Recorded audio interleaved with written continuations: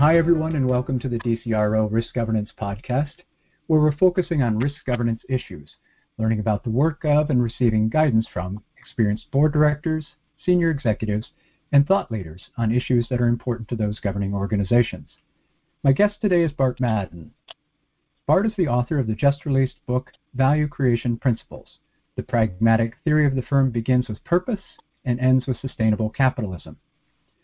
Bart co-founded Callard Madden Associates back in 1969, where his research was instrumental in developing the CFROI valuation model that has become an integral part of the investment process for many large money management firms.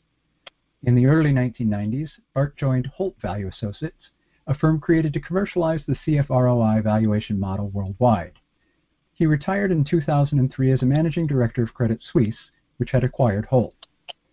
Bart has written several other books, including Value Creation Thinking, CFROI Valuation, a total system approach to valuing the firm, maximizing shareholder value and the greater good, Wealth Creation, a systems mindset for building and investing in businesses for the long term, and Free to Choose Medicine, better drugs sooner at lower cost. And I should note, Bart and I served together on the advisory board of the Center for Advancing Corporate Performance in Chicago. Welcome, Bart. Well, thanks for having me here, David. I am really looking forward to our conversation. You and I have had a chance to talk about many things over these past 6-7 months related to the thoughts in your book, the things that the CACP, the Center for Advancing Corporate Performance, is working on. And your book, having just come out, gave us a great opportunity to talk. But I want to first go back to the start of your career in the late 1960s. Can you tell us a bit about Callard Madden Associates and what you set out to do at that time? Sure. Chuck Callard and I got together, and it was a unique research boutique firm, and we had some large money manager clients that funded I would call it a commercial research program. And the basic mission was to better connect firms' financial performance to stock prices on a global basis. And the idea was to help money managers and later on corporate managers make better decisions. So in those early years, we developed what became known as the life cycle framework, where basically there are two key variables, and this makes business intuition sense. Your economic returns, sometimes called a return on capital, versus the cost of capital, and the reinvestment rate over time, so that a firm would go through a classic life cycle of a high innovation stage. Competition is attracted. There's a competitive fade over time as economic returns regress towards the cost of capital. Most firms are at the mature stage, earning the competitive cost of capital. And finally, when firms develop a business as usual culture and they really quit innovating, then you're in a failing business model stage. So with that sort of a visual picture of how a firm goes through its life cycle, we use that to connect to a life cycle valuation model. And a key metric was this cash flow return on investment, or CFROI. That's a measure of the firm's economic return, and it adjusts for all sorts of accounting biases and is inflation adjusted. So all of the components to the valuation model are so-called real numbers or inflation adjusted. And then we built up a global database over many years and kept on improving on the basic way to better model corporate performance and valuation. Well, and you had mentioned this idea of corporate fade. And if I'm not mistaken, when you had done this, it was a bit of a revelation in terms of investment valuations. Is that fair to say? Yes, a lot of the early work in the 1970s at Callard Madden, 20 years later, started to appear in the finance journals. For example, in the early 70s, we developed a forward-looking market-implied discount rate, which is attuned to actual stock prices at a point in time. And that was picked up many, many years later by academic finance. And the improved measurements with these CFROI and requiring all data to be inflation adjusted, we did that in the 1970s with high inflation. You couldn't make sense out of a firm's track record. You couldn't figure out it up, or down, unless the data was inflation adjusted. So if you're going to do any really serious long-term historical work on companies, all of the data needs to be inflation adjusted. Then the key point about a fade rate is, let me put it this way. If you're an investor, and what is the number one skill you would like to have? And I suggest it's forecasting skill for fade rates of individual firms that you may want to invest in. So if a firm is earning well above the cost of capital, that's a magnet for competition. So that on the one hand, the firm wants to sustain that high level of performance. On the other hand, competitors are duplicating the success. So that the fade rate really reflects competitive advantage. Most of the time, competitive advantage is discussed in a very qualitative way. But when you deal with quantitative track records of firms, you can see over 10, 20, 30, 40 years how competitive fade plays out. So it's an incredibly important concept. Well, and it was so interesting to me when we first met and started talking about this, because Jeffrey West, who's a professor at the Santa Fe Institute, physics professor as part of the Santa Fe Institute, he was looking at complex networks and complex systems and was asking the question about businesses, whether they had a life cycle like cities, which live for millennia and are resilient enough to survive nuclear bombs, or if they're like mammals that have a growth pattern that is fast, then levels off, and eventually rolls over and dies. And so I was familiar with his work when I saw yours, and it was pretty amazing to see these two different perspectives come together with what was very much a similar realization of this pattern of growth and this pattern towards fade. So I thought it was enhancing of the mindset that we have to do something about this.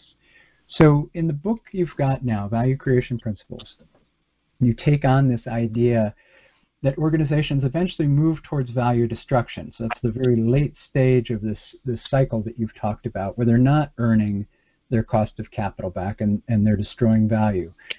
It seems like the requirement to get past that is to continually be innovating.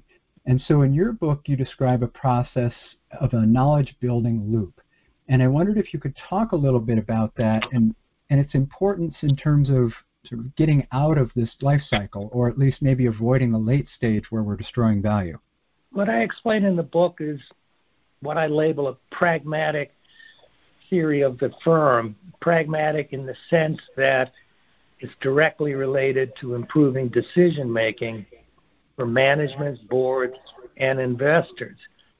Now, the key thing that I assert with this pragmatic theory of the firm is that a firm's long-term performance is fundamentally driven by the firm's knowledge-building proficiency relative to competitors. And that's a very kind of a clarifying concept. Now we're talking about a fundamental causal driver of performance. So when we shift over to digging deeper into knowledge building, in the book I describe a knowledge-building loop where knowledge building is essentially fast and effective traversing of this loop. And it's got specific components. You start with a knowledge base that represents, our assumptions about how the world works. And we have a worldview which represents our strongly held beliefs, and that in turn influences our perceptions. Okay? So we continually, take actions to achieve purposes, and that has consequences. That represents feedback that completes the loop and can, change our knowledge base. So that this is kind of a cognitive approach to thinking about how to improve the basic performance of business firms.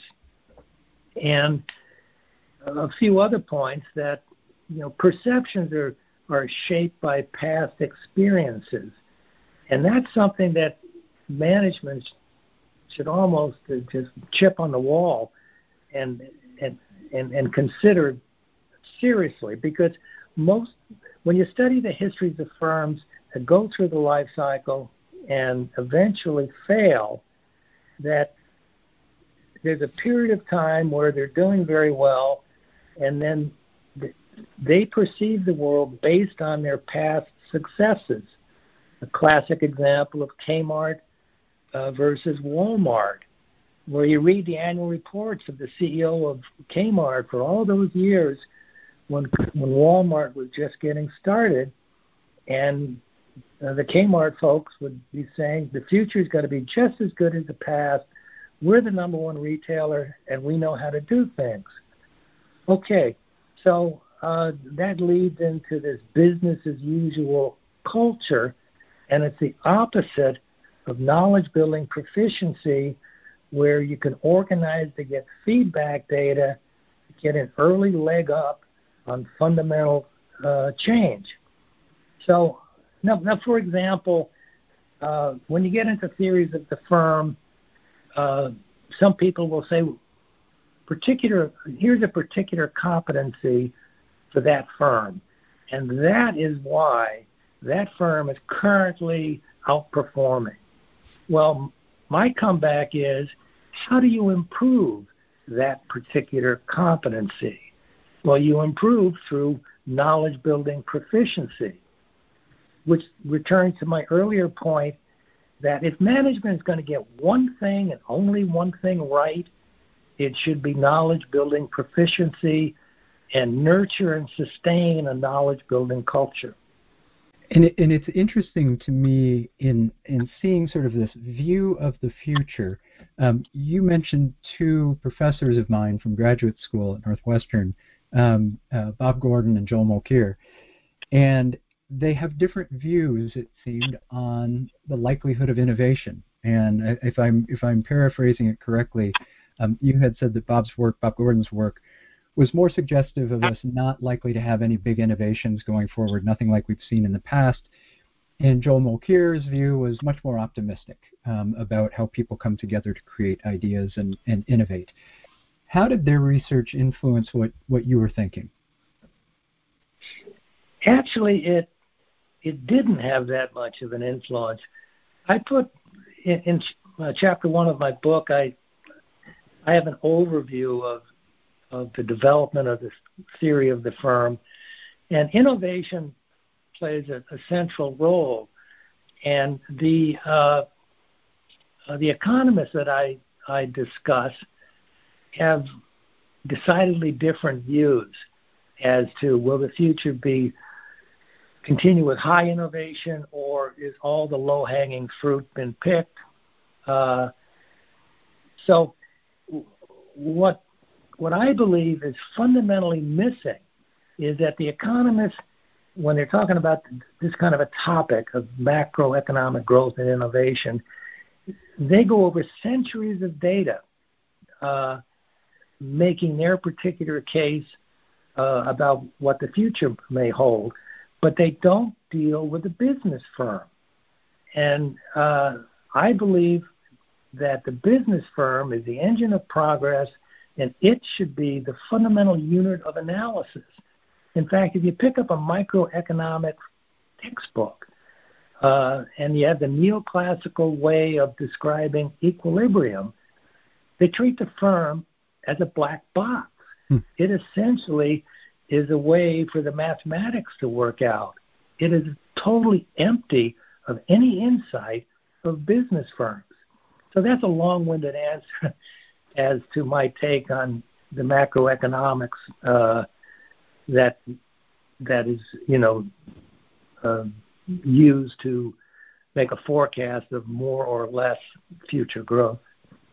Well, and to me, I think of these things as different systems. There's the large system of the economy, whatever we would like to define that boundary to be, and the system that's in the firm and multiple systems within the firm and systems that the firm interacts with.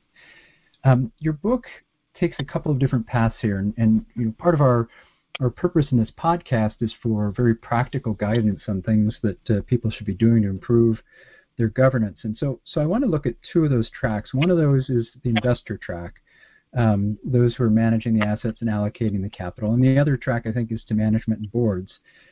You and I have discussed some of our frustrations with beta and CAPM and backward-looking risk measures. You have a concept called firm risk in the book, which contrasts with that more traditional equity manager's view of beta. Can you talk a little bit about what you mean by firm risk and how it is perhaps that investment managers should be thinking of that in terms of the risk of their portfolios and their allocations? Yeah. If I back up to the pragmatic theory of the firm, the beginning point is to get absolute clarity as to the purpose of the firm. And I make the case that the firm's purpose has four parts.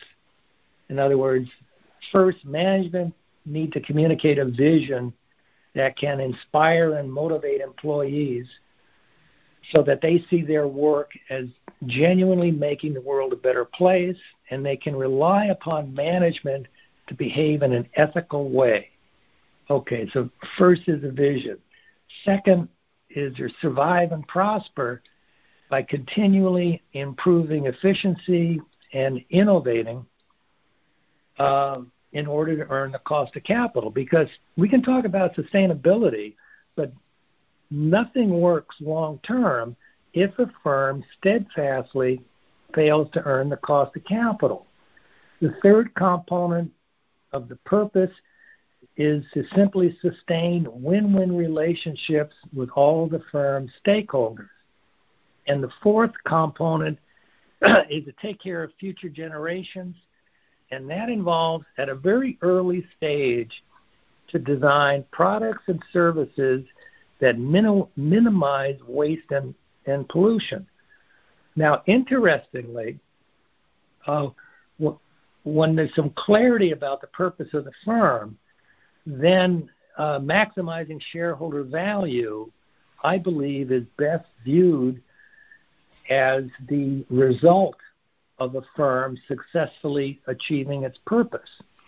Now, that way of looking at maximizing shareholder value, I think, can diffuse a lot of heated debate of stakeholder theory versus maximizing shareholder value theory. So, with that as background, then a firm risk, I define firm risk as impediments to the firm achieving its purpose. And we've already described the four components to the purpose. Now, that's a very overarching kind of a view about firm risk. In other words, firm risk will decline with a very innovative, knowledge-building culture. And, well, here's one striking example in the book. The idea, when you think firm risk, you have a long-term horizon, and you're not so concerned about short-term volatility in a stock price or cold movement of securities in a portfolio that has to do with the beta. You're talking about the fundamental stuff that's going on that could either help or impede the firm to achieve its purpose. Now, think of Union Carbide. In 1984, the worst industrial so-called accident occurred in India, where over 10,000 people died from an explosion of a chemical plant. Now, if you were to turn the clock back and analyze what was going on at that particular plant, is that management was under pressure to hit short-term accounting targets. What did they do? They started minimizing accounting costs wherever they could. And it was plain to people. In fact, there was a reporter wrote a story about that plant saying that, hey, everyone should wake up. We're sitting on a volcano. Written up in the newspaper. Management, instead of graduate engineers controlling this plant, they hired high school graduates. Now, if you get back to firm risk, win-win partnerships, taking care of future generations, behaving in an ethical fashion, firm risk exploded based on management's awful behavior in that plant. Now, this is really fundamental stuff that, to me, speaks volumes more than abstract mathematics, which tends to be viewed with classical mainstream finance, CAP-M and beta version of risk. And you were very strong in emphasizing purpose, which is really the leading element of what we're trying to do in an organization. If there's someone who starts a company, or whether you're running a firm that's more mature, that purpose is what inspires. At the same time, with everything you described in there, it seems to me that in order for there to be a sense that you really are committed to that purpose, there have to be high levels of trust. And you talk in the book about a couple of different companies, I think Amazon was one of them, who do things that hurt the short-run performance, but have generated substantial amounts of shareholder value in the long run, which may or may not have happened if there wasn't trust that what they were doing was going to be correct and that they were going to adhere to their purpose. How important is trust in that purpose? When you think about all the different stakeholders, that can be shareholders, employees, how important is trust in adhering to that purpose that's described by the firm? Yeah, I would put that in two parts. When management reports the quarterly earnings and there's a shortfall, like Amazon has done historically, and they explain why the accounting quarterly earnings was lower, because they're making mammoth investments. And quite often, like in the case of Amazon, the stock price would rise in the face of a so-called below expectations quarterly report. Now, that is rooted in a track record where Amazon has demonstrated to investors that they are very smart, they know what they're doing, and when they make these long-term investments, it's a smart move. Then, when they embark upon a large-scale project which will not pay off for some years, then investors at that point trust management's judgment that this is value creating and it's in their best interest. So my point is that management has to earn the trust from investors. Now, Amazon is an outlier, but this process that I'm been talking about of investors appraising skill when they hear of an announcement of a large investment. This is empirically supported. There was a study way back when, I think it was in the Journal of Finance, and that the authors looked at large investments in R&D, and then they separated out, they put into buckets firms that had a track record of high success with R&D versus low success. And sure enough, you would see that the stock market responded very favorably to large investments, even if they would penalize the short term a bit. So you get back into managerial skill, investments, and how stock prices are formed. And, over time, on average, stock prices are very, very astute forecasts of likely future performance. It's one of those things that we obviously talked a lot about in the 80s in terms of market efficiency, but I think when people are looking for value add in terms of analysis of companies, if they fail to appreciate that or account for that, it may look like things like ESG and other ways of analyzing how companies live don't add value, when in fact they do. It's just the market sometimes is pretty good at already incorporating that. Now, we've just got a couple minutes left, Bart, but I want to get again to this idea of how executives and board members can take what you've written and put it into practical use. There are a number of companies. I mean, you have a substantial number of case studies in the book, Danaher, Intuitive Surgical, a number of others that you point to in terms of how they are implementing some of the ideas that are in the book. So, there's a lot of practical information there. But if you were to say to a board member or senior executive today, what's the first thing they should be doing after reading your book to avoid fade and reduce firm risk? Is there a starting point? What's the place that they should begin on this journey? I would make two major recommendations to boards. And the first one is they should actively get engaged in overseeing how well is management nurturing and sustaining a knowledge-building culture. In fact, let me see if I can, on page 28 of my book, I got it here in front of me. Let me read a quote from Brad Smith, the CEO of Intuit, which just speaks volumes about this knowledge-building culture. By the way, Intuit has a stellar long-term track record of performance. Smith says, the culture you create lays the foundation that enables every other part of the company to grow and succeed. Job one in creating a culture is building a purpose-driven culture. One way leaders can create an action-oriented environment is to match inspiration with rigor, adopting a rapid experimentation culture that cuts through hierarchy, especially if leaders hold their own ideas to the same scrutiny of testing.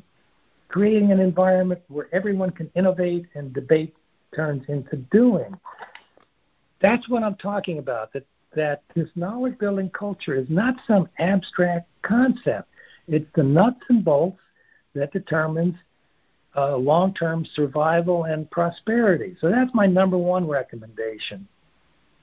Number two is an idea that I've been promoting for many years, and that's for boards to implement life cycle reviews. In other words, the critical decision boards are making has to do with resource allocation and strategy. So their business units are making the case to give them capital to invest for the future. Now, with life cycle reviews, there are three parts. One, each business unit, you have the data in life cycle terms, the historical economic returns and reinvestment rates versus the cost of capital. Okay, given that context, then you debate the strategy and the reinvestment in terms of likely value creation for the business unit. And the third part of life cycle reviews has to do with intangibles. Intangibles in the new economy are dominating value creation, and it's a very tough kind of a deal to measure intangibles. So with life cycle reviews, that the board and management recognize the importance and the difficulty, and they work with the CFO and the CFO staff to continually experiment on how to adjust financial data to give them a better readout of economic returns versus the cost of capital, and then enable them to make far better investment decisions. The challenge for me always in these conversations, Bart, is 30 minutes. What I would say to people is that last week or the week before, I was interviewed for a podcast where they asked what book you would recommend to people, and I had said Eric Beinhocker's The Origin of Wealth, because it's such an interesting examination of how people come together to create wealth in these complex systems. I would add to that, if they had allowed me, a second book, this new book, Value Creation Principles, that you've written. The pragmatic theory of the firm, I think the emphasis on that word pragmatic is really important, because it's easy for us to start thinking we're dealing with abstractions and just theory. But if you go through this book as a board member or manager or investor, I guarantee you're going to improve your performance and performance of your organization. The book is that good. Make sure you go out and get it. Spend some time reading it. Bart, there's much more that we'll be doing together with the Center for Advancing Corporate Performance. But I appreciate your time today and hope people will pick this up, because it is one of those books that will change the way in which you think about everything that you're doing. Thank you for writing it. Thanks a lot, David.